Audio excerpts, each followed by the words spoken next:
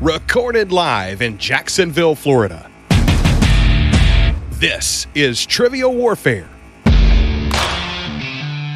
More than just a pub quiz, Trivial Warfare is your gateway to a worldwide trivia community. Join your hosts, Jonathan.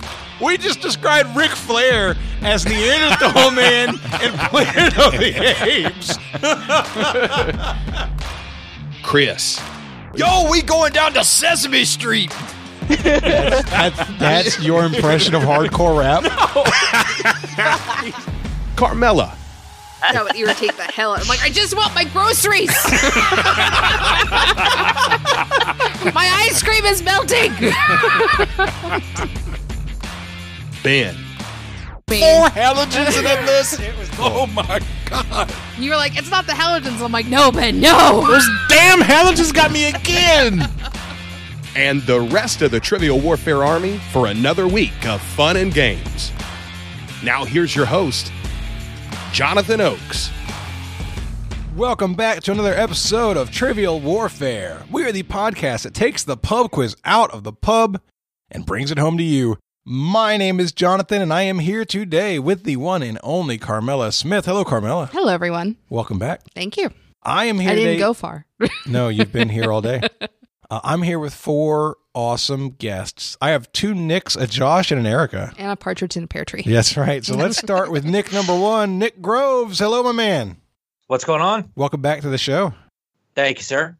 We have Nick number 2, Mr. Nick Weingartner. Hello, Nick. Hello, everyone. I don't know why I'm number 2. I think you know.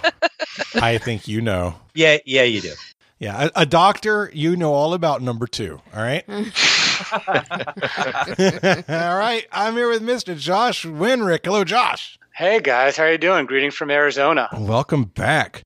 And last but not least, we are here with Miss Erica Johnson. Hello, Erica. Hi, everyone. Glad to be here. So happy to have you all here. So let's get to know each of you a little bit better. Now, all of you have been on the show at least once, which that's happening more and more now, and it's kind of nice because everybody kind of knows the rhythm and has a sense of the vibe. So that's cool. Mr. Nick Groves, we'll start with you. Remind everybody where you're from, what you do, and tell us something fun about yourself. Absolutely. So I live outside of Washington, D.C. in the suburbs. I am the guy who takes the pub quiz out of the podcast and puts it back in the bar. Yeah. We synergize well together. Yeah, it works out really well. Yeah, it's like a yo-yo. It's like a perpetual motion machine. I take them, you take them. I take them, you take them. Exactly. So I run District Trivia here in D.C. as well as Bridgetown Trivia out in Portland, Oregon, Old Line Trivia up in Baltimore and Northern Maryland, Patriot Trivia up in Boston, and a couple of other companies that are working with us in order to improve everything about the pub trivia experience. Sweet. Fantastic. And something fun about yourself. Something fun about myself is that I have no life. So yeah, did you hear all those companies he listed off? No, but to be fair, he didn't have a life before that either. Aww. This is true. I have my lovely family, my wife Sarah, and my 2 children who take up a lot of my time, and then everything else I do is related to trivia. So it's all work related. And to that end, as some of you may or may not know, and everybody listening may or may not know, I have launched a new Trivial Warfare project recently. Sure did. So this is all part of my hobby and what I do for fun. And the basic premise behind the project is that in talking with Jonathan, usually after midnight, because apparently he doesn't sleep and neither do I. Also true. Yeah, we have figured out that there is no archive of the episodes and the questions. I mean, the episodes themselves exist, but there's no written recordation of the questions asked, the people on the show, the winners and everything along those lines. And after looking at a bunch of different members of the TWA putting together pieces of it, I figured it'd be a great idea just to do the whole thing. So I launched a project, and we've already had about 20 or 25 people that have hit me up and talked to me about it, and we're already moving forward with the whole thing. So hopefully this is a huge, enormous project that we can group source our way into in less than a month. So cool. If you're interested in helping, hit me up. Absolutely. And there's a post on the Trivial Warfare Army Facebook page that lays out what we're doing and gives a link to the forms that we're using to fill everything out. Yeah. All right. Very cool. Nick Weingartner, your turn. Tell everybody where you're from, what you do, and tell us something fun about yourself other than having an awesome beard. Okay, thank you. I do have an awesome beard for all of you at home that cannot see it. So I currently live in Greenville, South Carolina. My wife keeps getting promoted and just moving me all over the place. So we said goodbye to DC about a year and a half ago, and that was sad. But down here, I work as a data science manager for a lending company. That takes up a lot of my time, so I don't know that there's too much particularly interesting about me. I do not have any children, just, again, this beard. I do have a wife and drive a Kia Soul, so I guess that makes me a cool guy. My wife and I are big craft beer fans. I think last year I had 600 distinct beers from different places around the country, and we travel for that. So it's either a hobby or a terrible problem. Why can't it be both? That's true. It's a good way to look at That's it. what Trivial Warfare is, frankly. Now, you and Lauren Carey need to get together because she's a big fan of bad beer, too. Did you say bad beer? Well, he said the craft beer, right? Yeah. Most of it, man. Yeah, no. Come down to Jacksonville. I got some places to take you. It's all IPA. How many IPAs? Out of your 600, how many were IPAs? Oh, probably about a fourth. Yeah, that's like 150 horrible drinks right there. Well, I mean, if you want to drink flavored water, that's your prerogative. But no, I like dark, to go for the good flavorful stuff. beers. I just don't like poison. I'm just teasing. I'm not teasing about hating IPAs, but I think that's awesome. Very cool. All right, Josh Winrick, remind everybody where you're from, what you do. Tell us something fun about yourself. And golly, man, it's been a while, but you were the first winner of our first giveaway ever. I remember that. I was. Yeah, that awesome. was when you called me on April Fool's Day. That was a pretty fun message. I wasn't sure if you were me or not. I should have sent one to everybody on April Fool's Day. That would have been mean. No, you're right. That would have been horrible. But I currently live in Phoenix, Arizona. I was in the D.C. area as of 8 months ago, but I am military, and the only thing constant in the military is change. They move you around. So I'm currently at the local air base here, doing what we do. It's been a little fun, but this is kind of a reunion for me because the last time I was on the show was with Nick Weingartner, where we teamed up to go against Chris and Carmella. And then when I was living in D.C., I'd always meet every week with Erica and other TWA Army members, Tanya Parrott and Brenda Crowley, to go play trivia. So I haven't seen Erica in about a year, so it's kind of nice little reunion. Thank you, Jonathan. Absolutely. I was excited to be able to bring you two on together. All right. Erica, remind everybody where you're from, what you do, and tell us something fun about yourself. Yeah, so I am from Fairfax, Virginia, which is a suburb of D.C., a native, just like Nick, and I work as a compensation consultant. So my job is to get your bosses and employers to pay you more money. Oh, I need to have a talk with you later. Oh, what's your phone number? And something fun about myself. I don't know. It's funny because ever since I was on the show the last time, when anybody asks, give us a piece of information about yourself, I always tell them I was on a trivia podcast. So. But I guess I'll say something awesome. that I'm looking forward to is I'm planning a big trip to Europe in April. I'm excited to be visiting Munich and Vienna and Prague. So really looking forward to that trip. Oh, that's cool. Amazing. That's going to be awesome. Yeah. So this cast is all DC all the time. Well, they were. They were. At one point, Yeah. Well, it is awesome to have all of you guys here. So excited. And you know what? I think it's time now for a little thing that I personally like to call Warm It Up, Chris. It's time to warm it up on Trivial Warfare today. And there's only one person who can warm it up for the TWA, and that's Chris. And sometimes Jonathan. And sometimes Jonathan. And sometimes Jonathan, that's right. All right, so today's Warm It Up, Chris comes to us from the one and only Paul Boyer. Thank you, Paul. We know Paul. Paul likes to make things up and He's good at it. try and trick us. He's also really good at drinking and knowing things. Yes, no. Paul, former Jeopardy player who specialized in drinking and knowing things.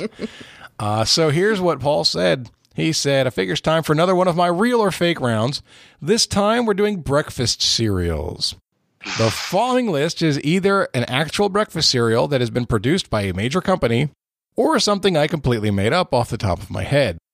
Players must decide if they think each example is real or fake. The order has been randomized, and in certain cases, the spelling should probably be noted. Hope you enjoy. In certain cases, I will not tell you about the spelling. You are screwed. No, I'm kidding. If it's Don't be a jerk. If it's meaningful, I'll tell you. Okay, here we go. Let's start with Erica. Okay. Erica, cereal number 1 is Thank Yous. And it's thank and the letter U apostrophe S. Thank yous. No, that sounds dumb. No. Oh, well, it is fake. You're right. Good job. Hey. You just have a bowl full of horseshoes. Nah, a bunch of yous. All right, Nick Groves. You get Brand Daddy. Brand Daddy? Brand Daddy. He's the Is there brand daddy of them all. I'm going to go fake. It is fake. Hey! Good. 2 for 2. By the way, that's my first correct answer on Warm It Up Chris, I think. It's the first time for everything. Yeah. All right, Nick W. We have Crazy Cow. Crazy Cow. That was my nickname in high school. I'm going to say that that's real. It is real. Is it a cereal in the UK? I don't know. Come on, that's funny. Crazy cow. Crazy. Why would it? It's mad cow disease, Jonathan. Oh. Sorry, there were multiple leaps and my brain only achieved one. Oh, right. Josh Winrick. Raisin Cane. Raisin is spelled like the fruit and cane is spelled like the sugar. That's pretty good. God, that sounds like a horrible cereal. I'll say real. No, fake. Completely fake. I do miss, there was a Raisin Bran type cereal, Crispy Wheats and Raisin, when I was growing up. And it's not out there anymore, and I enjoyed it. I miss it. Raisin Bran is my favorite cereal. Is it? Raisin Bran's good. Mm-hmm. I'm a big fan. All right, Carmela, you get Honey Buzzers. I'm going to go with that's real. It is real. I think it's like a malto meal kind of thing. Sounds like it. It sounds like a honeycomb knockoff. Yeah. You know? All right, Erica. Grins and smiles and giggles and laughs. It's full of sugar. Oh, Lord.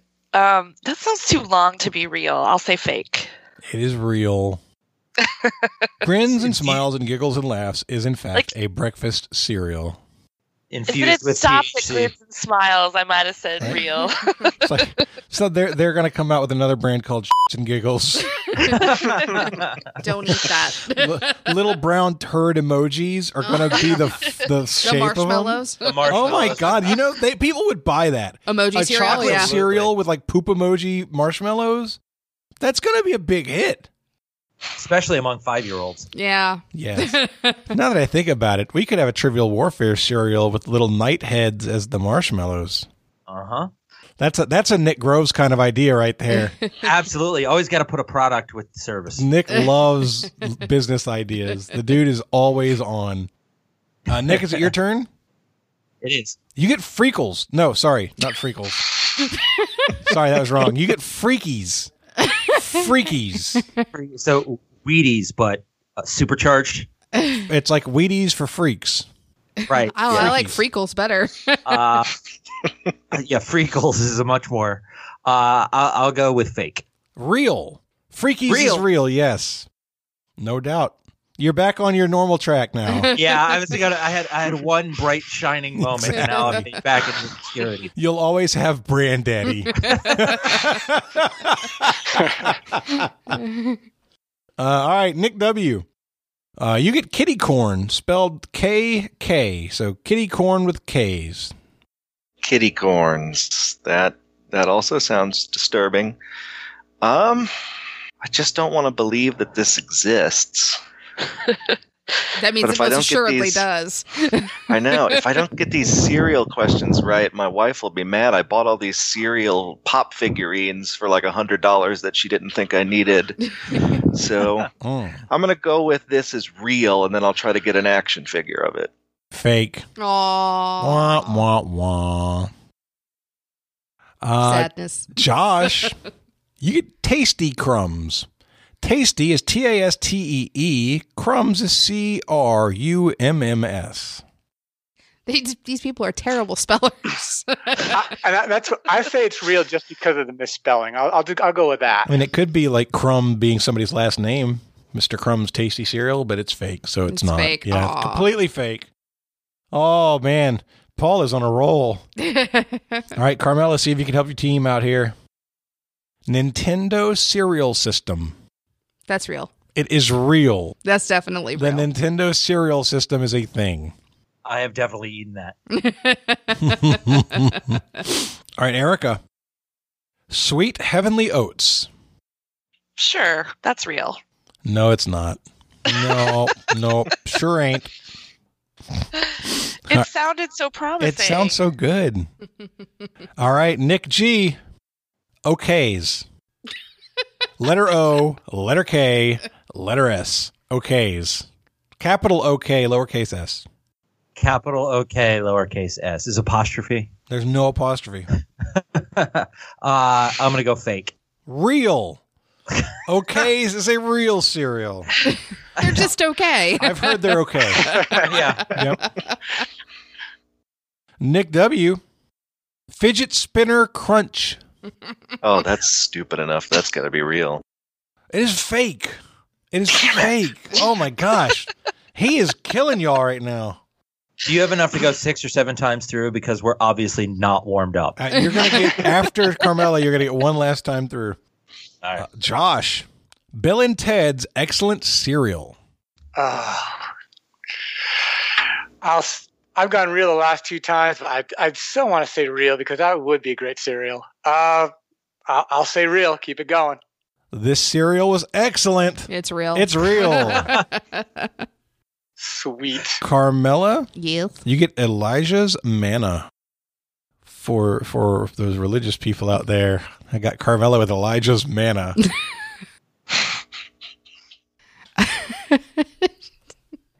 Is it produced by Quaker Oats? Ooh. Real? Real. Oh my god. Yes, it's real. Good job. Yay, 3 for 3. All right, last time through.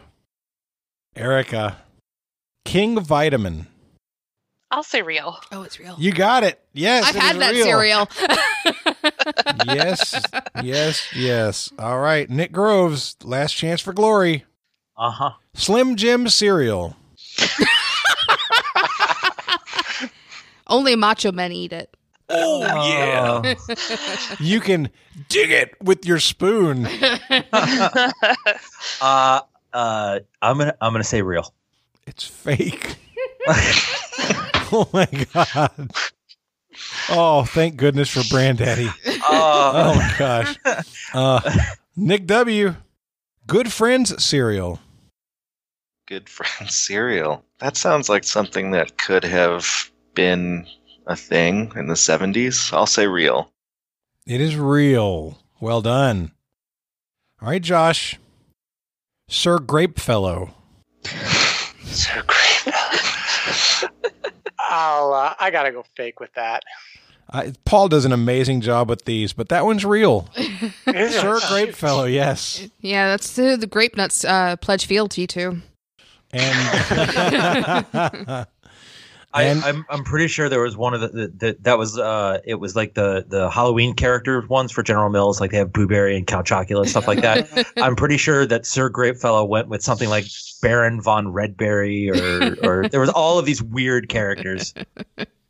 And then Carmela, last but not least, bowl full of happiness. Have you had your bowl full this morning?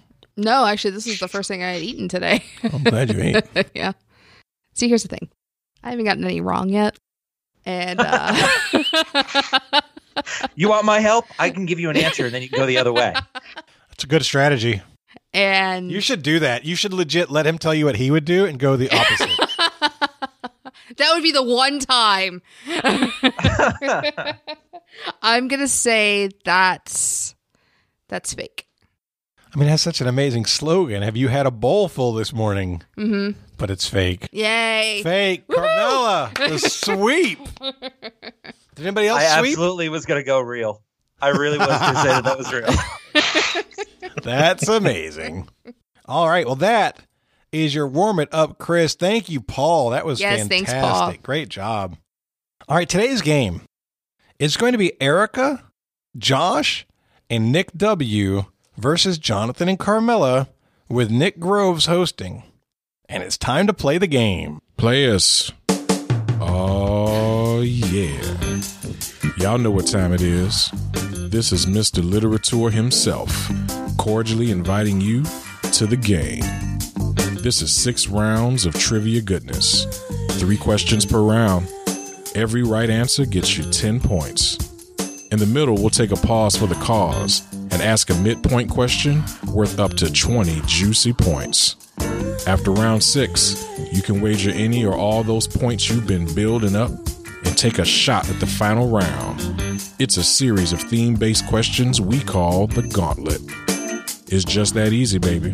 But this game ain't gonna play itself, players. Let's get it on. All right, Nick, take it away. All right. So round 1, question number 1. The category is thanking the Academy. Didn't you just do an awards for your first question? Yeah, on the my last first one? question last game was in the award goes to. Oh my God, you Oh. people. So obviously, we have to put our heads together beforehand. Yes. Well, no, it's All okay. right. It had nothing to do with Academy Awards. Mine does. So, all right. Your question is, one of the most prolific Oscar winners of all time, who has won an Academy Award for the movies Jaws, E.T., and Schindler's List? Sure. Yeah, we're locked in. So, All right, Triumvirate, what do we think? Oh, that's right. You have a team name. What's their team? What's your team name? I think Nick came up with this. I think he should let us know. We are the triumvirate of awesome. Yes. Love it. So let's not ruin that on the first question, guys. There you go. That's right. I'll go. my thought was like John Williams or a composer or something. Ooh, that's But- not a bad direction because it seems like the director category is too obvious there. With Spielberg. Yeah. And I don't remember him getting it for Jaws. I mean, I know Schindler's List won Best Picture. Did E.T.? I know Jaws didn't. No, I don't remember. Yeah. I would agree with Nick that Spielberg seems the red herring. Yeah. But yeah, John Williams, he's pretty prolific. I mean, I'd be comfortable with that. Yeah, I would say let's go with Williams then. All right. Carmela, We didn't think of John Williams. we fell for the trap. As soon as you said, well, maybe like John Williams, I looked at the list and I'm like, well, that's right. I'm so disappointed that we didn't even consider it. I was like, oh, well, it's the first question, so maybe it'll be an easy Maybe one. it's an easy one. And we said Spielberg. Spielberg. The correct answer is John Williams. Yeah. Nice. Erica. That was so well done, Erica. Yeah. As soon as And she Erica, said by the way, John you were- Williams, my inside went, yep. My rear end went, yep. Erica, you were spot on. Jaws was exactly 1975. Rocky was 1976. All right. Question 2. Your category is Live from New York. More than 579 people have hosted Saturday Night Live in its 44 years on the air. Of those 579 people, and still alive as of this recording, who is the oldest person to ever host an episode? And for a bonus 2 points, who was the youngest? Erica, can you lock in? You look like if you guys can lock in without talking, then one of you should do it. No, let's discuss. No, we need to discuss. I like hosting. There's no pressure involved on my end. Richard Pryor's dead? So, I'm disappointed. That is sad. Really? Yeah, no, so we're going through names. So I think we've got the youngest. And on the oldest, I'm like, what about Richard Pryor? And she's like, he's not alive. I'm like, oh my God. It may be a little soon. It was 13 years ago. Jeez, no wonder I missed it. All right, we're going to lock in. Guys, my brain immediately went and thought about how John McCain hosted in the early aughts, but he would have only been in his 70s. Trump hosted in 16, and he would have been around 70. But then I remembered that Betty White, I think, turned 95 this week, and she hosted about 5 or 6 years ago. Would have been around 89. White is who I have too. She was the first one that came to me.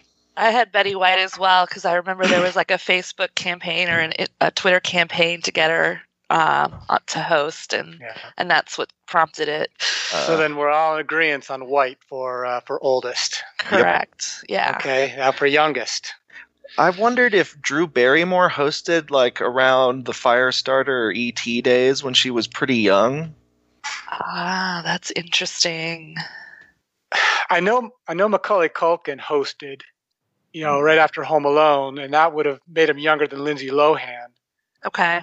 I want to say that there's been someone more recently that was younger. And I don't know. I mean, I wrote down Chloe Moretz, Abigail Breslin, or maybe Elle Fanning, but I don't recall if they've ever hosted. Yeah, those are good options, but I don't know. I've kind of fallen off in the last couple of years of watching episodes beyond YouTube. You and everybody else on the planet. I just catch the highlights. I don't even do that. Filter out. Yeah. I thought there was somebody recently too that was younger to do it as well, but I can't put my finger on it. But when you said Drew Barrymore, I really liked that answer. I can visualize it more so than the others. I would get behind Drew Barrymore. I don't know, maybe something in the recesses tells me that could be it. I like that better than Culkin. Okay, is that what we want to do? Yeah, I like that. Okay, I think we'll lock in with Betty White for oldest and Drew Barrymore for youngest. All right. Carmela. We didn't think about Betty White. Come on, why are we bad right now? I was confident in Drew Barrymore. She was either 4 or 6, and I remember hearing that somewhere. So we said Drew Barrymore for the bonus. We couldn't think of Betty White to save our life. We were just looking for very old stars and didn't come up with her at all, and it sucks. I struggled to get to the one that we did get to. We ended up going with Dick Van Dyke. All right. The oldest person in 2010 at 88 years old was Betty White. And the youngest person at 7 years old in 1982 was Drew Barrymore. Nice job, Nice, guys. Good job, guys. You got 12. We got 2 on that question. All right. Question 3. All right. Question 3. Your category is, what's in a name? Mensa is the name of the oldest and largest high IQ society in the world. What does the Latin word mensa mean? We're locked in. Mind? Brain? I don't know. Yeah, I clearly don't belong in there because I thought that was an acronym for something. Me too. It's all right. I thought that too. Me too. I was sitting here starting to try and think what the acronym might be. Yeah, I was like, please don't tell me that I have to say what that acronym means. My first thought was minds, like dementia or... Yep. That's my only thought. Your guess is as good as mine. I equated it with some of the other with Spanish, since that's what I've taken. Equated with mesa, which maybe table. How the heck you would get from table to mensa as a intellectual group, I don't know. Table of brains. Table of brains. Yeah. Sounds like a work by Judy Chicago. Here's a long way around the barn. In Legally Blonde, they talk about the legal term mens rea, which is, I believe, about being of sound mind. So that was another thing that made me think maybe it stands for the word mind. Sure, that's a perfectly plausible argument. I get all of my knowledge from pop culture references. I don't think any of us are coming up with any other alternatives, so let's go with mind. Yep. Well, we also said mind. All right. The correct answer is table. Get out No, of here. it's not. Yes, it is. It's That table. is the correct answer. You're freaking kidding me. No, it's the Latin not. word mensa means table. It That does not. Yes, it does. Oh my God. I am sorry, guys. Josh. What? You got it. You knew yeah, it. you knew it, man. I was not confident in that answer. Oh, man. Wow. I mean, I think all of us are stunned at this moment. But what's especially stunning is that was in the back of your head somewhere. And oh man. Wow. Is it April Fool's Day? Ah, Well, I'm going to take the headphones off. Yeah. at the end of the first round, oh gosh, we're going slow again, Carmela. It's 22-2. 22-2. Erica, Nick, and Josh have the lead. All right, moving on to round 2. Question number 1. Your category is Ooh, Baby, Baby, It's a Wide World. Mentioned in the musical number, The World Was Wide Enough. What is the name of the federal judge who served as Aaron Burr's second in the duel that killed Alexander Hamilton? Yep. I listened to the song yesterday. It's not something like that, is it? It's not too... All right, we're locked in. I just saw this 4 or 5 weeks ago. I'm going to see I'm it tomorrow. totally peeved because Wow, this should be enjoy. my category, and I don't know the answer, and I'm really, really angry about it because all I can think about is every other song on the Yeah. soundtrack It's except okay. that one. I literally listened to this song yesterday, and so I'm like, well, crap. The only name that's coming to mind is Roger Stone, which I think is correct. I know I'm not supposed to do this at the host, but I'm going to go ahead and tell you that Roger Stone is wrong. Hey. I'm sorry, guys. I feel like I should have known this one, but it's not coming to me. Oh, believe it or not, early Revolutionary era judicial history is a soft spot for me. Oh. All right. So historically, we're looking at federal judges. That was in the question? Like Rutledge or Rutledge or John Jay or John Marshall? Any of Jay those? was. You know what? There was just a meme posted on the Effectively Wild, plug for another great sportscast, page about Burr and Jay being on the same team with somebody else, and they were making a joke about how they were back together. So with shaky ground, you could argue maybe it was John Jay. He was the first Supreme Court Chief Justice. I mean, with just a drizzle and no thunder. Is John Jay ringing a bell, Erica? It's not. I'm having a block, and I'm really, really angry about it. You know, when I think about that song, that is not the piece of information that I would pull out of it. No. That doesn't jump out at you. No. I can do the Marquis de Lafayette's rap. That's more impressive. I'm sorry, guys. I don't know. So I'm happy to go with whatever you guys think. I like John Jay, and then with your little additional information, I'd say he's as good as any. All right, then. I guess we'll lock in with John Jay. All right, so I'm pretty familiar with the song, and in my mind, there are names that are mentioned in that song that aren't mentioned anywhere else, and I remember experiencing curiosity about them as characters, even though they're not characters, you know what I mean? And so I've paid attention to the names, or I've heard the names, and I remember there's a Peabody, I believe, mentioned, who I think is a doctor. There's a Pendleton who's mentioned, I believe, who I think might be Hamilton's second. Pendleton might be the doctor. It might be the doctor, and Peabody could be That's right. Hamilton's second. And the other name, I wrote down Ness, Which I was looking for an N. first, but then I think it's a Van Ness. I think there's a 3-beat, like dun dun dun. And so we said Van Ness. All right. So also a metro stop here in Washington, D.C. The correct answer is William P. Van Ness. Yes. Yep. It is a metro stop. Wow. Oh, Ooh, that was a good get. I feel good. I feel good. I listen to that song Excellent. when I really just want to cry. For real. Oh. All so right. good. question 2 in round number 2. Speaking of crying, you know what makes me cry? The orphanage. Every damn time. Oh, God, The orphanage. Oh, my God. It's so bad. The whole second half of the second act. Seriously, man. Just so Seriously. powerful. Yeah. But you can't imagine how amazing King George is just listening to the soundtrack. Oh, it's so, yeah. Round 2, category number 2. Your category is, who are you going to call? Outside of the Ghostbusters franchise, in which thematically appropriate movie does Dan Aykroyd play the character Ray Stantz? All right, we're logged in.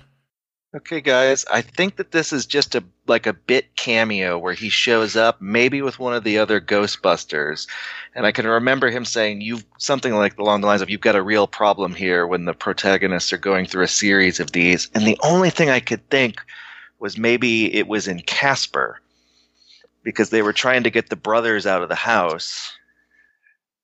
It's funny because that's the only thing I wrote down, and I don't know why that came to me, but that's what I wrote down as well. I can picture the scene, and you're right, Nick. It's a cameo. He walks out of the house, and he hands something to the protagonist. So, yeah, you've got a real problem here. Then he walks off. And I can't think of it, but Casper would, I guess, meet that requirement. I can't think of any other movies that would meet that thematic intent. That's the only thing that's in my head. That's all I could think of as well. I can picture the scene. I can't think of the movie. And I don't know. It's going to bug me if it's not Casper. Is it Table? That's too soon, Jonathan. No, not for me. It's not. I can't think of any other movie. You want to go with that? I'm okay going with that because I have no other ideas. All right, then. I guess Casper locked in. Have you seen Casper? I have. It's a movie with Bill Pullman, and Devon Sawa plays Casper. Is he in Casper? Huh? Is he in Casper? Devon Sawa? No. Dan Aykroyd. I think they're right. Damn. I think they're right because it's Bill Pullman standing outside the house, and someone comes to him and says, "You've got a real problem," and leaves. You know what it should have been? It should have been Beetlejuice. That would have been a great fit for a Beetlejuice movie. Yeah, but we didn't say Casper. No, because I've never seen Casper. And I haven't seen Casper since I had a crush on Devon Sawa when I was like 9. That's why you remember his name. We said Scooby-Doo. We were hoping he might be a guest at the hotel at that Scooby-Doo movie, which would be a funny place for him to show up. All right. Well, the movie came out in 1995. It starred Christina Ricci and Bill Pullman. It was Casper. Nice. Oh, my God. As soon as they said Casper, I was like, yep, that's the movie it was in. All right. Round 2, question number 3. Your category is, I was told there would be no spelling. Oi. Spell Schwarzenegger. When expressed in Roman numerals, what is the largest number that is also a word in the Oxford English Dictionary? All right, we're locked in. This question is scary. I thought of lots of words, and then I'm thinking, I don't remember the rules about how to actually translate it correctly. Like, when do you subtract? When do you add? So I feel a little dumb right now. But I came up with 3 words. What you got? Civil, civic, and livid.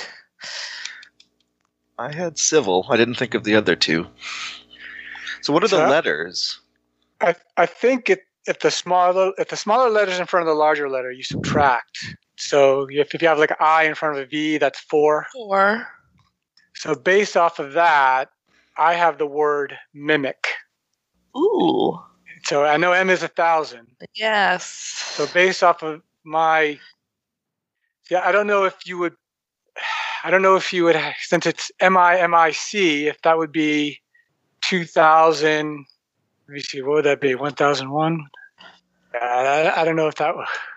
I know, I can't. Like, do you subtract the first I from the second M to get 999? Yeah, and do you subtract the I from the C? I don't know. This is my new favorite trivia question. I hate this trivia question. And a partridge in a pear tree. But I guess we know that it beats civic and it beats civil because that's only hundreds. This is why Rome fell. Yes, this one thing. Well, the math involved in architecture was a real pain. So yeah, based off of your 2098. So I don't know if you guys got a word that can beat mimic. I'd say that's. I'm good with mimic. That's a good one, Josh. But I think he's asking for the number. No, you're asking for the word, right? Would you like me to repeat the question? Sure. When expressed in Roman numerals, what is the largest number that is also a word in the Oxford English Dictionary? So we actually have to interpret the number. Oh my God. I'm going to be here all day for this one. Be nice. Oh, it's not that. It's the question asker that I'm irritated with. I like 2098, Josh. I see how you got there. Yeah. I don't know if it's right, but if I had to pick one of the two you recommended, I'd pick 2098. No, that's yeah. I'm comfortable with that, Nick. Josh, I trust you always. Use the force, Josh. Yeah, just like evil. 2098. All right. Well, so Jonathan wrote down livid first off, but I had shot it down because I said that's not how you express a Roman numeral. You wouldn't have those spaced out like that. So then Jonathan wrote mix, which is a way that you would express a Roman numeral MIX, which gives us 1009. All right.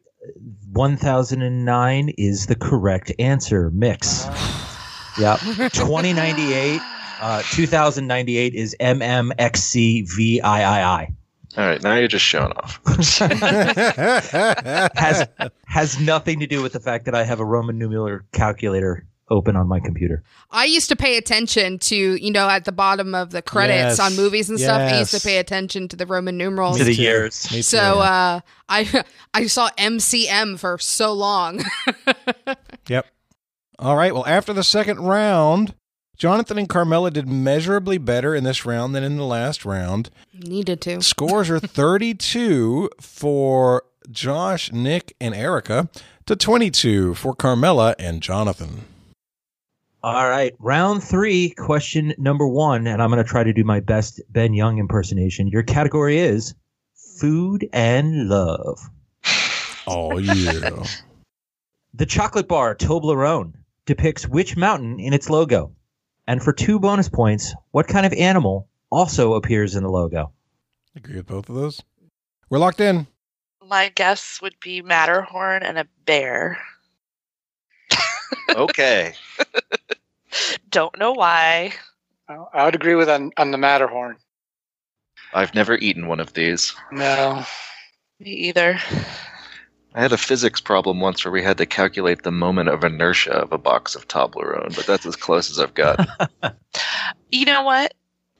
I was just thinking, he said food and love. Does that give us a clue as to what the animal might be? Like, why would it be food and love?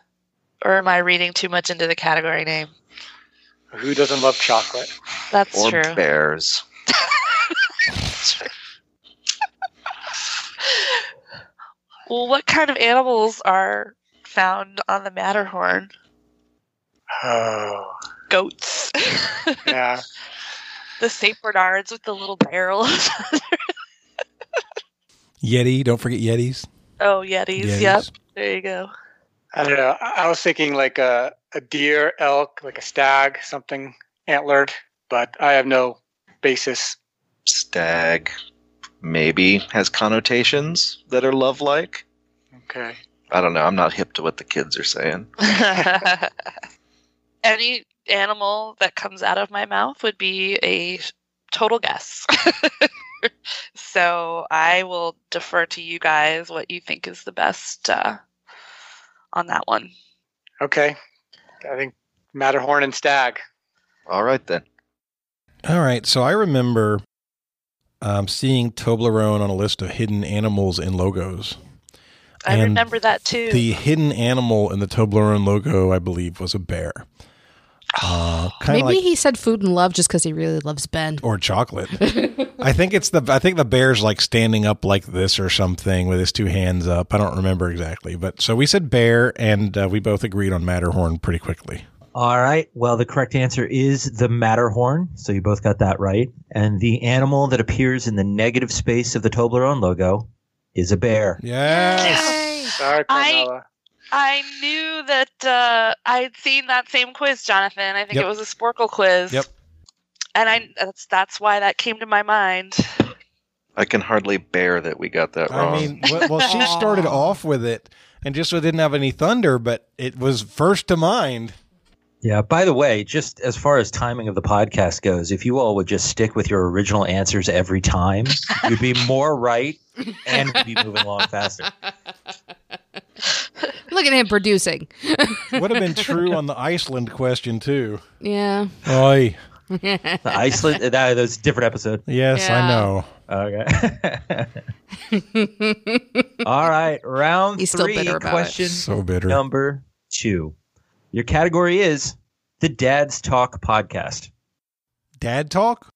Dad Talk. Oh, I'm good at dad talk. All right. Appearing for the first time in January 2016 as the main character in Disney Junior's The Lion Guard, what is the name of Simba's son?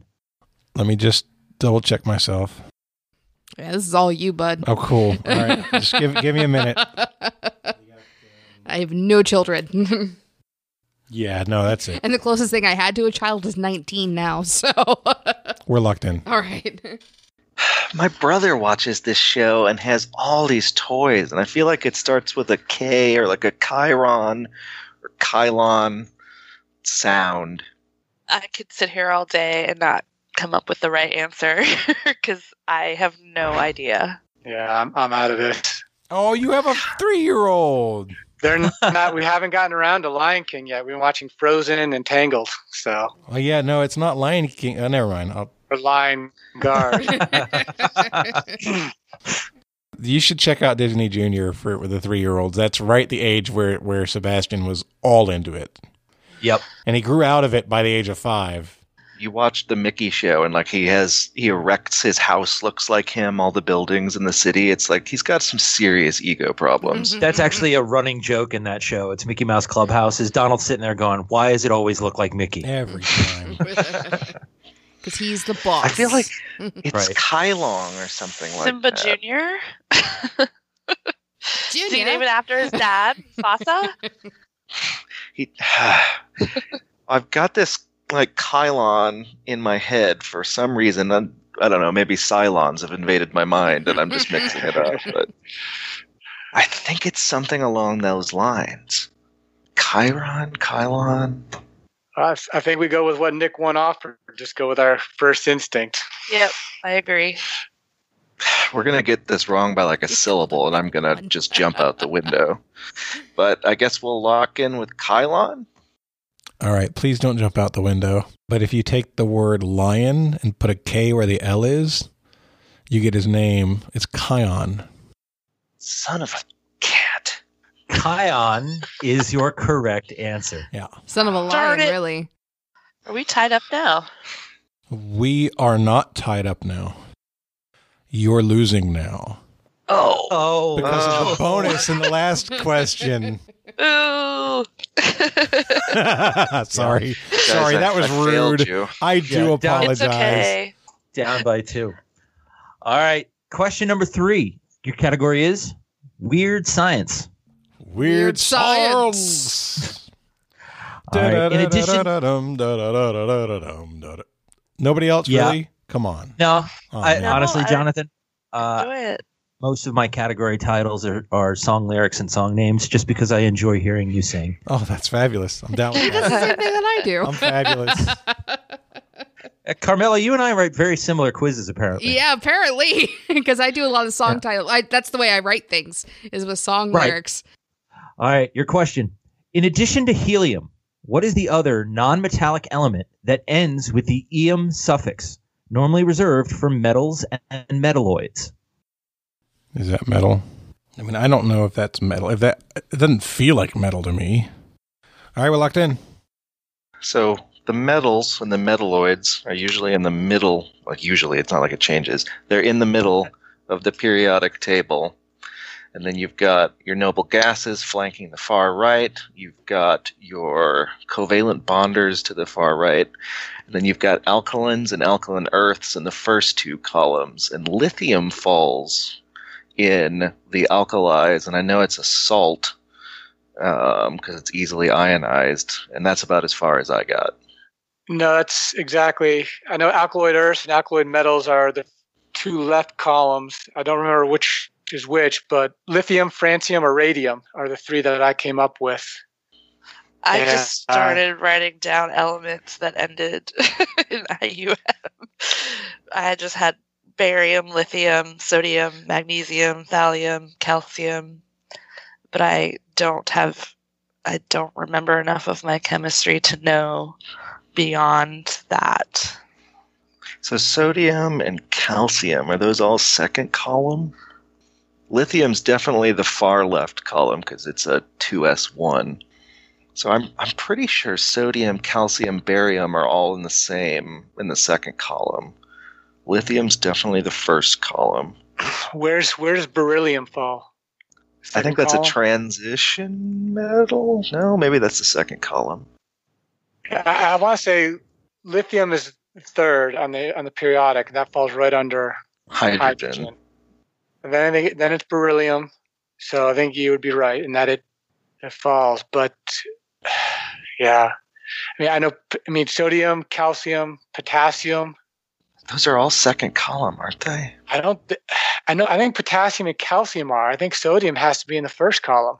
I know it's right next to calcium, I think. What's it, 11?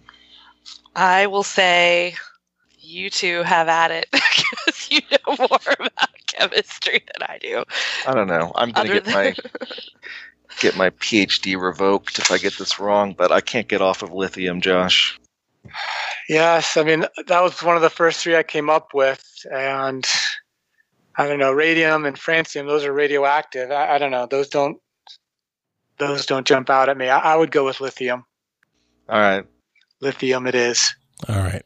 Well, I feel good about that because I'm confident that lithium is metal. I remember learning somewhere that it's like one of the lightest metals. You have to make batteries out of it. Yeah. So I feel good that you went with lithium. I thought it was either calcium or sodium.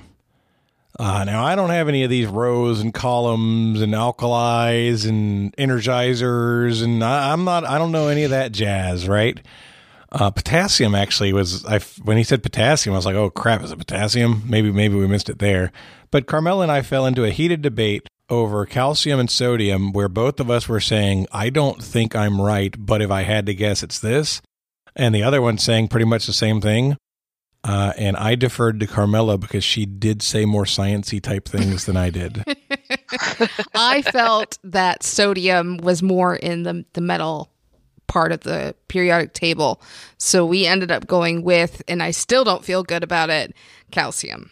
All right. So after all of that discussion and all of that back and forth, I don't believe anybody even mentioned the right answer. Sweet. The correct answer is selenium. Oh, I had that written on my paper and I didn't say it because I wasn't sure it was a real element. I wrote down something that wasn't a real element. I wrote Byzantium. And almost fooled me with it. Yeah. It took a double take before, wait, that's a city. That's not a thing. Selenium is a halogen, isn't it? It's those damn halogens. Well, after the third round, 44-42, Carmela and Jonathan have surged into the lead. Surged. We barely squeaked into it, sir. Surged. All right, your midpoint question, the category is Somewhere Over the Rainbow. There are 4 colors in a box of 64 Crayola crayons that have 4-letter names. For 5 points apiece, name them. And just for clarification, I'm looking for the name that is written on the wrapper. All right, reluctant. Okay, well, the 4 that I came up with are blue, gray, gold, and pink. How many letters are they supposed to have? 4. I thought you said 4. Well, yep. So, Erica, I also had blue, gray, gold, and pink. I also had rose, cyan, azul, and plum. I don't know if any of those are in the color wheel. I had rose written down as well, but I also like plum. I think that's a possibility. We just need 4, right? You could name a fifth one, but it would be wrong. There's It only would be 4. wrong. Well, if you and I both had blue, gray, gold, and pink. Nick, did you have? I wrote down 4 5-letter words. So He's a like pox upon my house. green, Proud. Yellow without the W. black, Black and yeah. white. Got it. Nailed it. All right, so do you definitely want to go with blue? Everybody okay with blue? Love Yes. Gray? it. Yep. Yep. Pink, I'm almost positive is in there. Gotta be Okay. there. The only one I'm not sure of is gold, but I think it's in there. No, I know the color's in there. I don't know if they would call it something else, like, have a longer name for it. I feel like cyan should be in there as well as an off blue. But I guess if we both have gold, I know gold's in there, so let's just close it out. Go with gold. We have our 4: blue, gray, gold, and pink. I like cyan. Carmela, they named so many great things. Gold is definitely right. I'm so depressed that we didn't come up with gold because I'm very confident that gold is in there. The thing about these crayon boxes, and I've bought quite a few of them at this point, is they give these things some crazy names now. So, for example, I don't think there is a standard pink. I think there's a bubblegum pink. We argued about blue because I feel like there may not be a standard blue. There's a midnight blue. There's a sky blue. There's a blue jean. There's a this kind of, you know what I mean? Cyan sounds so right. Gold sounds right. Rose is pretty good. Rose sounded good. Ugh. I have a brief fact about midnight blue when we're done. Okay. I think I was thinking of the crayons from my youth. Yeah. Yeah, well, that's the thing is, and now they're just out there. So we ended up locking in with teal, aqua, gray, And blue. and blue. But I mean, I don't even. We may not have even gotten one, honestly. With all like plum, I feel like plum is in there. Yeah, that one sounded good. Yeah. All right. So break it to us there, Nick. Did any of us get any right? Yeah, absolutely. All right. So 2 quick pieces of information about this question. Number 1, you cannot find a website that will corroborate with any other website on this question. There is so much information out there and so many different colors and versions and everything. So I did 2 things. The first thing I did was I went to the store and I bought a box of 64 crayons and went through line by line and made sure that the question was right. And wrote like 50 questions about crayons. Yes. Yeah. And then the other thing I did, I'd like to throw a thank you shout out to Jennifer at Crayola, who works in their public relations department. I called them up and she got super angry with the question because she didn't have a good answer. And then she called me back about 3 days later and gave me the official Crayola answer. Wow. And did it match what was in the box? It did match what was in the box that I had. Okay, cool. So You got the official answer Right? from the Yeah. company. That's dedication. That's Nick Groves for you, by the way, y'all. Nick and I talk pretty frequently, and that is such a Nick story. well, so to be honest, District Trivia and my writers in the company, we have corrected the National Archives. So, Wow. Cool. yeah, and NASA for that matter. And nobody is ever happy with us when we ask that question. All right, so your correct answer is blue, gray, gold, and plum. We got 2. All right, we got 2. That's 10 points. So my brief fact about Midnight Blue is it was actually a rename of a crayon that was originally called Prussian Blue. Oh yeah. Yep. So Prussian Blue is still used in paint pigments and stuff like that because I have Prussian blue paint at Sure. home. But yeah, they changed it Nobody in the knows crayons. what Prussia is. Yeah, then like we don't expect 5-year-olds to know what Prussia is, so we're gonna call it midnight blue. Prussian blue was in active circulation from 1903 to 1958. Yeah. So See, how he many wrote a lot of crayon questions. how many points did you guys get? They got 3. Oh, Blue, gray, and gold. Oh, we're back behind again. Oi. After the midpoint, Josh and Nick and Erica have 57. Carmela and Jonathan have 54. All right, round 4, question number 1. Your category is music. Music. According to the song, which U.S. state did Chuck Berry's Johnny Be Good hail from? We're locked in. No. I had a different song in my head, and I was Is like, it- nope, that's not Johnny Be Good. So, Isn't it Louisiana? Yeah, I know this. I know New Orleans is in there. I think it is I think Louisiana Baton Rouge is mentioned in the song. or Baton too. Rouge. Yeah. I should know this. Chuck Berry's big in St. Louis. He owns a restaurant there. Yeah. I'm good with Louisiana. I'd say Yeah, it was like- Louisiana. My gut's saying Louisiana. Lock that in. All right. Jonathan and Carmela. Way down in Louisiana, close to New Orleans, back up in the woods among the evergreens, there stood a log cabin made of earth and wood, where lived a country boy named Johnny Be Good, who never ever learned to read or write so well, but he can play a guitar just like a ringing a bell.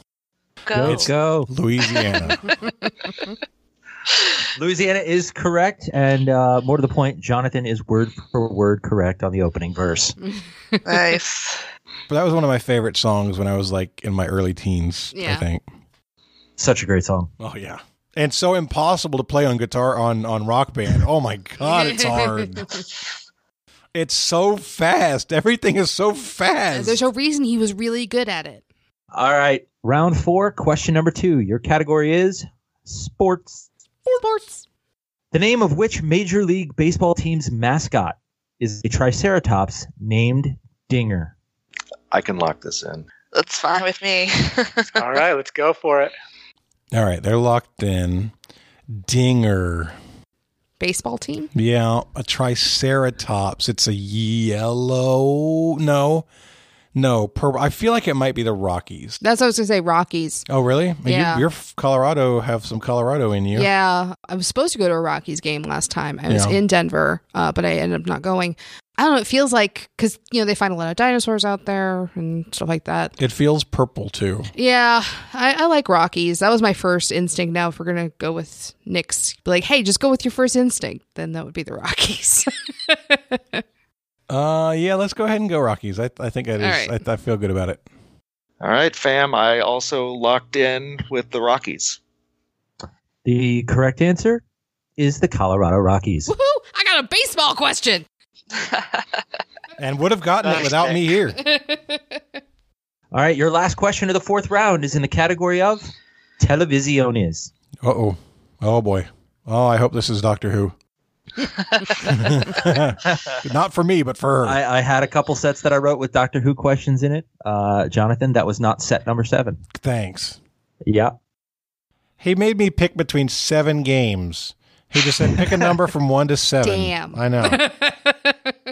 I have a writing problem. It's not like he won't use them. I mean, they're Yeah. Oh, yeah. still. No, it's- Me, they'll I'm all like get used some. struggling to get my game done. Well, Carmela, send me an email. I'll be happy to help out. Woohoo! All right, your question, category once again, is Televisiones. In the TV show Entourage, what was the name of the Pablo Escobar movie that starred Vincent Chase? I don't have it, Carmela. Yes. Yes. We're locked in. I've never watched that show. I've watched the show a few times, a couple episodes, and I'm fairly confident it's Medellin after the city in Colombia. Sure. I thought all I could think of was cocaine, which sounds really bad to say out loud. I have no reason to doubt you, Josh. I've never seen the show, so I'm fine with Okay. that. So let's go with Medellin. Carmela, what did we go with? So neither one of us has seen Entourage, but I was pretty confident that the movie was called Jeremy Piven's chest hair. Yep. We locked in with Jeremy Piven's chest hair. Not just one, all of them. Yeah. All of the chest hairs. So I'm pretty sure that Jeremy Piven's in that show. Jeremy Piven was in that show. His chest hair, however, did, while making multiple appearances, was not the subject of the movie. It is named after the city in Colombia. The name of the movie was Medellin. Oy. Josh, you're a legend among men. I'm having deja vus to our community times at Clarendon Grill. All right. After the end of the fourth round, 87-74, Josh, Erica, and Nick have regained their lead substantially. They have surged ahead. All right. We move on to round 5. Question number 1. Your category is R2 in the Sky with Diamonds. Who is the first character to speak in the movie Star Wars A New Hope? And for 2 bonus points, what was the line? All right, we're locked in. So we get the crawl. We get the Super Star Destroyer. It's firing on the Tantive 4. We go inside the Tantive 4. It opens up with C-3PO and R2-D2, and It's got to be 3PO. I'm pretty sure it's C-3PO who says the first words. So I agree with that. And then the question is he full-on pessimistic yet? With Of course. hitting us with a we're doomed? Maybe he's quoting the odds. Never tell me the odds. Yeah, the only thing I can remember at the beginning is Luke staring at the 2 moons or the 2 suns and him talking with his uncle. I mean, I like 3PO, Josh. We're done for, something like that. We're done for R2. Yeah, something along those lines. Something where he's complaining. The only other thing I could think is come along, R2. Oh, Because they're walking out towards the escape pods. I like that. You want to go with that? Let's go with that. Okay. All right, so C-3PO and come along, R2. Man. We said C-3PO. That's not what we said. We said C-3PO, and we said come along, R2. Wow. I asked this question to a friend of mine because I was trying to judge how hard it was. And then I told him the answer was, the first line was R2, and the line was beep, beep, boop, beep, boop. And he did not like that. The correct answer is C-3PO, and the line was, did you hear that? Your category name reminded me of something. Have you ever heard the someone did like a whole they redid Sgt. Pepper's Lonely Hearts Club Band telling the story of A New Hope? I've heard the Princess Leia song. So the Lucy in the Sky one is Luke is in the desert and whining. Oh my god. So if you haven't heard those songs, please go to YouTube and find them. As an adult, when you watch those, Luke becomes insufferable in so many different ways. Yeah. Indeed. I was going to go to Tashi Station and pick up some power converters. Just shut up and drink your blue milk. Round 5, question number 2. The category is rhyme time. According to the children's rhyme, what color are Miss Mary Mac's buttons? Carmela is locked in. All I can think, I mean, I know she's dressed in black. Miss Mary Mac, all dressed in black, with something, silver buttons down her back or something, maybe? Oh, dang it. Never heard of this, and you were so transfixing with your recitation that I cede the floor to you entirely. Josh, do you know? I do not, Erica. She's dressed in black, and she has X buttons down her back, I believe. Does it have to be a 4-letter color? It does not. I will allow you to choose any color you wish. Chartreuse. I was going to say black, but now I think her buttons are a different color. All right, I'll say silver. Are you okay with that? Mm-hmm. All right, lock that in. Miss Mary Mac, all dressed in black, with silver buttons all down her back. Is that like a jump rope thing? It's we used to do it as a hand game. Yeah. It's a hand game. Okay. Yeah. She asked her mother. Good job, Erica. Mother for Well 15 done. cents. All right. Silver. Yeah, she asked her mother for 50 cents to see the elephants jump over the fence. She There's flew so so many high, questions high, from high. children. She They reached the sky. Sky, and she never came back till the 4th of July, lie. Okay. Wow. So both of us have lyrics stuck in our head, don't we? That's a, elementary playground staple for Yeah. sure. Well, I'm glad it wasn't like college dorm room stuff. No, we had different games. All right, we move on to the final question, round number 5. Question number 3. And your category is geography. Geography. One of the 7 wonders of the ancient world, in which modern-day country was the mausoleum at Halicarnassus? Oh, shoot. All right, we're locked in. I think it's. I'm pretty confident it's going to be Turkey. I think of the 7 ancient wonders, the mausoleum and the Temple of Artemis were Turkey. Hanging Gardens of Babylon was Iraq. Alexandria Lighthouse and Giza pyramids were Egypt, and then the Zeus Temple and the Colossus were Greek. So I don't know, Nick. Do you have any thoughts? So it's a running thing in my family and coworkers that I'm very bad at geography. I'm being totally serious when I said that on Wednesday I learned that Thailand is not in the Caribbean. So Oh. Congratulations. with- I'm proud of you for that. yeah, Remind me never learning. to ask you to cook me Thai food. You might not get peanut sauce. In my approximately a year-long term playing with Josh at pub trivia, he's pretty damn good at geography, so I will go with what Josh thinks. I think we lock in with Turkey then. All right. Carmela, we didn't say turkey. We didn't say Turkey. I have regrets. You said Turkey for Alexandria. Yeah, I got that mixed up. Oh, yeah. I definitely felt it was going to be like an Asia Minor kind of country because most of those things are going to be in that region. We end up going with Syria. All right, so the correct answer is Turkey. nice. That's a bummer. Excellent work. These dadgum smart people. I know. Well, I was like, Damascus is the oldest city. Just stick it in there. All right. At the end of the 5th round, 117 to 94. We actually fell further behind with our 2 right that round. But we're not doing bad. They've got the last 6 in a row right. That's not good for us. Yeah, 2 perfect rounds in a row in the second half of the game. All right, round 6.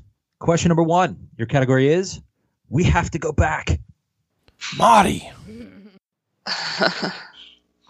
With Ant-Man and the Wasp being the most recent, what was the first full-length feature film based on the characters from Marvel Comics? Just as a clarification, you don't mean MCU, right?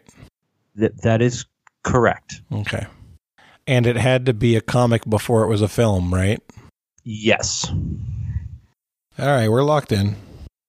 Guys, this may sound crazy, but I think it's everyone's favorite lecherous fowl, Howard the Duck. I Wow. have no idea. He was definitely a Marvel comic. He was definitely out in the late The 70s, early 80s? Because it had Leah Thompson in it. That's right. Leah Thompson. Such a She married the Lucas director. production. So the only question I have is, I know there's some pretty cheesy movies in the 80s that had there's a Captain America movie that had really bad special effects. Those were full-length feature films. I don't know if they were released in theaters, if they went straight to video. I don't know. But Nick, I didn't even consider Howard the Duck, but that was full-length feature, and that was released in theaters, and that was comic-based. I mean, we're talking, this is post Back to the Future, right? I mean, this is 86 or 87. The category name was We Have to Go Back. Leah Thompson. So there it is. Howard the Duck. Yep. All right, you want to lock it in? Let's go. Howard the Duck.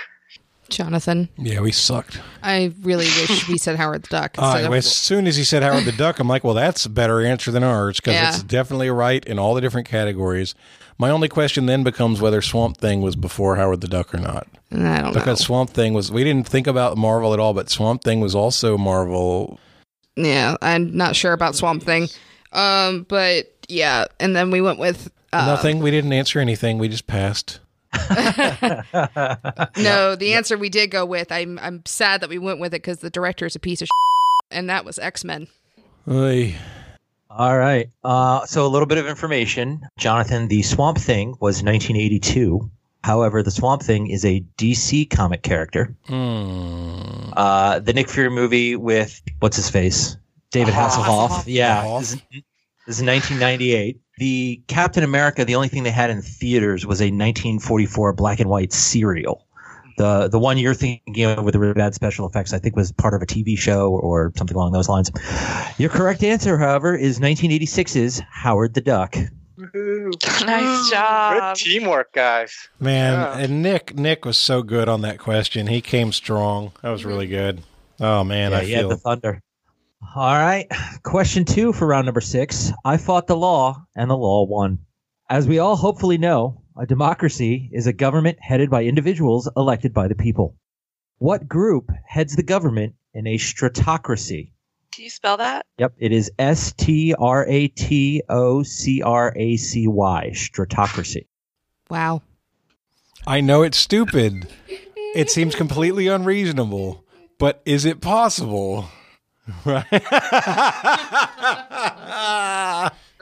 All right, we're locked in. Guys, this is going to sound crazy, but I think it's a guild of sentient Fender Stratocasters. Named Howard. Yeah, I absolutely thought you were going to say this is crazy, but the answer is Howard the Duck. I thought he was asking me to call him. Maybe. Or it could be government by table, perhaps? Oy. Josh is still hurting from that one. Be gentle. They say you may laugh, but that's going to be one of those facts that you will never forget. Never forget now. Yeah. Watch me. Wait. Which question was this? What does Mensa mean? Oh, yeah. No, I had already forgotten. File that away for the works. 300th episode. Yeah. Damn. Yeah, Scott. Damn, remember Scott. that one. I don't know. Stratocracy. Stratification. The only thing that Strategy. those were the two words that came to my mind too, and the only thing that I could think of was military, but I don't think that's it. Could be like a generals or Josh. This is your thing. Yeah. Josh should do well in that government. What's the title of this category again? We the People? I fought the law, and the law won. All right. So what does that tell us? The police, a police state. Well, I mean, the military has their ranks. We love our ranks, and that's just another way of saying stratification. So I feel like there should be another word, shouldn't there, for a military-run government? I thought there was something else. Yeah. I don't know. Should we just call this and say military? I don't think any of us is coming up with that's better fine. alternatives. Yeah, I'm stumped. Other than that, that's my only idea. Okay. We'll lock in with military. So I decided to think out of the box because this felt like it was going to be an out-of-the-box answer. Okay? I was searching for the prefix, in other words, and I ran across stratosphere. And I thought to myself, well, okay, the stratosphere is high up. Is it possible that this is governing based on height, where the tallest people are in charge? And so we locked in with the tallest people. I think you just want a system of government where you get to be the leader. Unfortunately, we would all be run by basketball players. That's true. Yeah. But you're up there. No, I'd be a high-ranking official. I'd be in the mid-range somewhere. Yeah, no, not really. No. I'm less than a foot shorter than you. Okay. So are the majority of all people. No, fuck off. All right, your correct answer, Stratos, is Greek for army. The correct answer is the military. Damn it! Oh, I'm so irritated by that. I can't believe you got that right. I thought there was another word for it too. Oh, So you have your juntas is another word for it, or I thought of junta, juntas or coup Junta. d'etats. Yeah. yeah, the difference between a stratocracy and all of the other forms of military-run government is that the laws support the military that's in place, as opposed to it being a show of force. all right. Question 3. Question 3. The category is making the dope. Occurring in the Dancing Homer episode of season 2, which singer and founder of the Frank Sinatra School of Arts was the first celebrity to appear as themselves on The Simpsons? Oh my God. All right, we're locked in. Is this the one where he's like at the baseball game or something, and he's like dancing, and then the audience really likes it, so he sort of becomes like the mascot or something? Yes, that's the episode I thought where he becomes the mascot for the Isotopes, and he gets called up to go to Capital City. Yeah. Um, But the Frank Sinatra thing, the thing that sticks in my mind, and I'm sure it's not it because she does not have a sense of humor, was I thought of Sinead O'Connor and the Saturday Night Live where she rips up the picture, and then like Frank Sinatra, Phil Hartman playing Frank Sinatra. Anyways, I don't know. That's where my crazy mind went, but I don't think Sinead O'Connor would be on The Simpsons. no, so I mean, I thought of other crooners. So I thought Sammy Davis Jr., Mel Torme, Dean Martin. I don't think Sammy Davis was on The Simpsons. Mel Torme sounds familiar. See, I remember Mel Torme being on Seinfeld. So I don't watch The Simpsons, but I latched onto dancing and couldn't get past Fred Astaire, but I don't know when he died. What was the name? Can you repeat the name of the Frank Sinatra school, whatever? Frank Sinatra School of Arts. Well, Sammy Davis was known for being able to do a little dancing as well, right? He was part of the Rat Pack. He died in the late 80s, early 90s. I mean, it would have been right around that time. Yeah. Josh, I think you had better logic than my mixed up recollection of an SNL skit, so All right, we'll go with Mel Torme. Locked in. All right, Chris and Jonathan.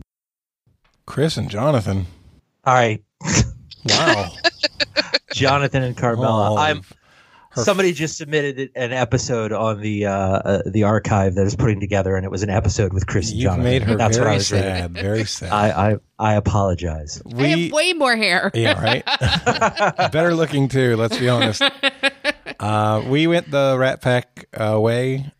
Chose a Rat Pack person who danced, and we said Sammy Davis Jr. All right, the correct answer, the founder of the Frank Sinatra School of Arts, is Tony Bennett. Oh, Huh.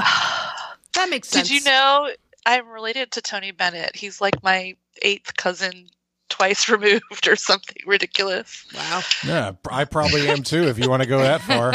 I was going to say, did you know that Tony Bennett was the founder of the Frank Sinatra School of Arts? I do now.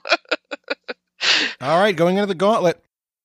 Erica, Nick, and Josh have 137. Carmela and Jonathan have 94. So what's our gauntlet category? Your gauntlet category is signs everywhere that signs. All right, our wager is locked in. Our wager is locked in. Thanks for that, robot Mike. All right, your first question in the gauntlet. When the moon is in the 7th house and Jupiter aligns with Mars, are the opening lines to what song? We're locked in. We're locked in. All right, your second question.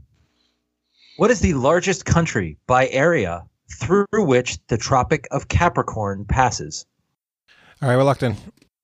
We're locked in. And your last question of the gauntlet. The breast cancer awareness ribbon was originally created by Charlotte Haley as the symbol of a grassroots campaign to bring attention to the lack of government funding allocated to the disease. Prior to 1992, what color was the ribbon? All right, we're locked in. All right. Lock it in. I'll lock it. We'll lock in. We're locked in. Well, we're about to find out who wins and who loses in this game. Let's run it through it again, Nick. Don't tell us who's right or wrong, though. Yep. Your first question. When the moon is in the 7th house and Jupiter aligns with Mars, are the opening lines to what song?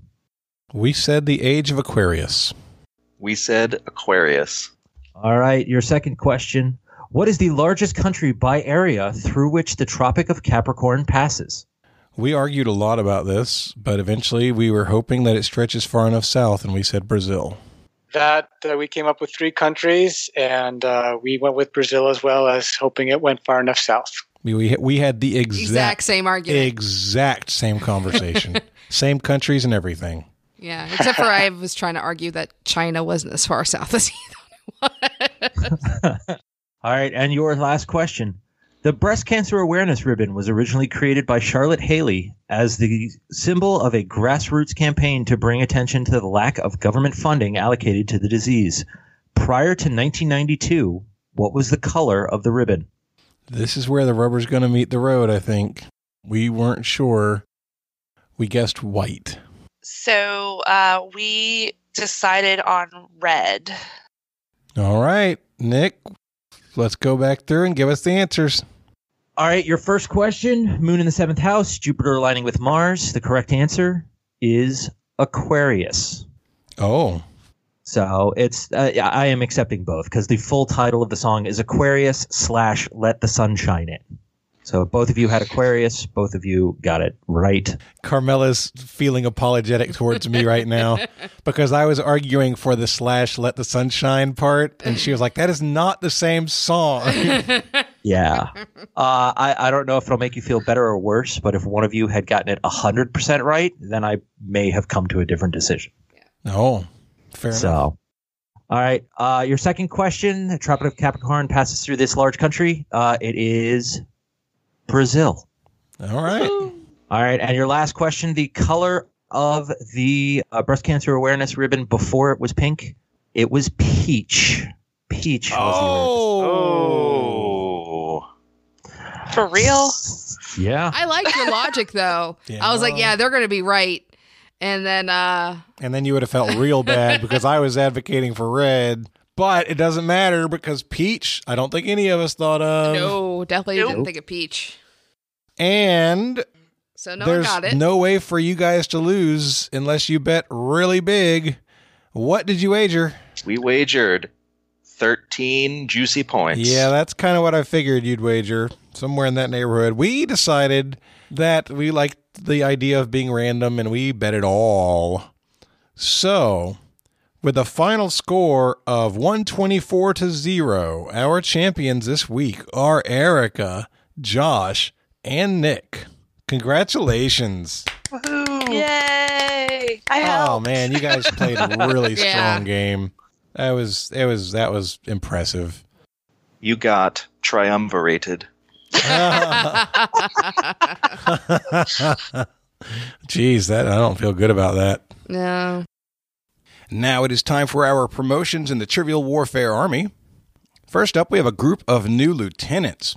David Mears, Daniel Redersma, Brian Walston, Allison Pilliard, Robert Burgess, Julia N., Brian Sparks, Christina Faciana, Trevor Reith, Laura Knobloch, Paige Kroll, Mary Catherine Nunez-Reese, John Height, Stephen Pezzi, Brandon Plute, Sarah Lynn Ackerman, Sergio and Shannon, Robert, Greg Seacrest, Daniel Beckett, Brent Schultz, Gage Meyer, Mark Thomas, Caitlin Southron, and Dorothy Leavitt. That's over a month's worth of new signups at the lieutenant level. Thank you all so much. That is fantastic. I really appreciate you. I hope you're enjoying all of the new content. We also have Corbin Clifton has joined us as a new captain. Thank you, Corbin. Sam Buck is a new colonel. Welcome, Sam. Thank you so much. That's awesome. Paul Boyer is now a captain in the TWA. Thank you, Paul. Derek Schropel has promoted himself from captain to major. Awesome, Derek. Thank you. And congratulations on the new baby girl, my friend. I'm very excited for you. Mads Roskar is a new major in the Trivial Warfare Army. Welcome, Mads. Thank you. Brittany Shaw is a new captain in the TWA. Welcome, Brittany. Donald Gordon has promoted himself from lieutenant to captain. Awesome, Donald. Thank you. Don Thompson is a new captain. So is Craig Roberts. Welcome, guys. Thank you. KT Lindemann is a new captain. Thank you, KT. Brianna Kay is a new private in the TWA. Welcome, Brianna. And last but not least, Joss Bowmaster has promoted himself from sergeant to major. That's awesome. Thank you so much, Joss. Thank you to everybody who signed up over the last couple of months to get access to all of the content that we're putting out and to support what we're doing here at Trivial Warfare. We love you guys, and we appreciate you. Thank you so much. All right, well, hey, let's give you guys a chance to do some shout-outs or to promote a cause that you're interested in. Nick W., we'll start with you. I want to start out by saying thanks for having me on. This is always a great time and great to get to reconnect with Josh and keep the streak alive. Always happy to give a shout out to the NDSS, National Down Syndrome Society. They do a lot of great work advocating for equal rights and equal education for students with special needs. You can visit their website at ndss.org and find out how you can get involved or how you can be part of any of their many campaigns. Very cool. Mr. Winrick. Hey guys, so Jonathan, I think 2 months ago you had the women from Miss Information on, Julia and Lauren. So I've been downloading all their episodes, and they had a recent episode on Eleanor Roosevelt, who was very involved with the March of Diamonds. So after reading some of that organization about strong babies, healthy babies, and having 2 young ones of my own, I would just encourage everyone to look at that and to help that charity out. That's a very noble charitable cause. Absolutely, for sure. Miss Johnson. So I will just do a shout out to all my fellow Wahoos who are part of the TWA. Oh, wow. And Ramona Rice, she's talking to you. Wahoo Wah. Wahoo Wah. And I will promote, the National Ovarian Cancer Coalition, near and dear to my heart. As I mentioned on the last show, 2-time cancer survivor. So please maybe think about donating to that worthy cause. Absolutely. And Mr. Nick Groves, we will wrap up with you, my friend. Well, thank you, sir. I can let everybody know that I am on a podcast called We Don't Know Either. You can check it out. It is a bunch of interesting facts and random conversations, and it's short. It's 22 minutes, so you can check it out on your commute in and out of work. And once again, I'd like to promote the Trivial Warfare Army Facebook group, and specifically the project that we are calling the Great Trivial Warfare Debrief, where we're trying to get all of the questions and contestants and information from every episode of Trivial Warfare written down and in one place where everybody can access to it. Like Jonathan said, there's a post on the Facebook page, so if you want to help out, check it out. Sign up for a slot. And really, when the job or the task is listening to an episode of Trivial Warfare, is it really a job? Right? Yeah. I'm glad that we've repurposed that name, because the first time we did the Great Trivial Warfare Debrief, we didn't get anybody to take their underwear off. And I mean, it felt like a real failure. So I'm glad we're getting to recycle that. Yeah. Yeah. Okay. All right. That is going to wrap us up. So for Nick and Josh and Erica and Carmela, I'm Jonathan, and this has been another episode of Trivial Warfare, where it's not just trivia, it's war. Bye, guys. Bye. Bye, everybody. Thank you. Thank you for listening to Trivial Warfare. To learn more about the show and become a warhead yourself, visit trivialwarfare.com. You can subscribe to the show on iTunes or in any other good podcast app. And find us on Facebook or Twitter by searching Trivial Warfare. Warm It Up was written and performed by Matthew Stevens. This episode was edited and produced by me, Joel Sharpton. If you need help with your podcast, find it at propodcastingservices.com. And I was searching for... Oh, excuse me. He's searching for a yawn. Damn it, Jonathan.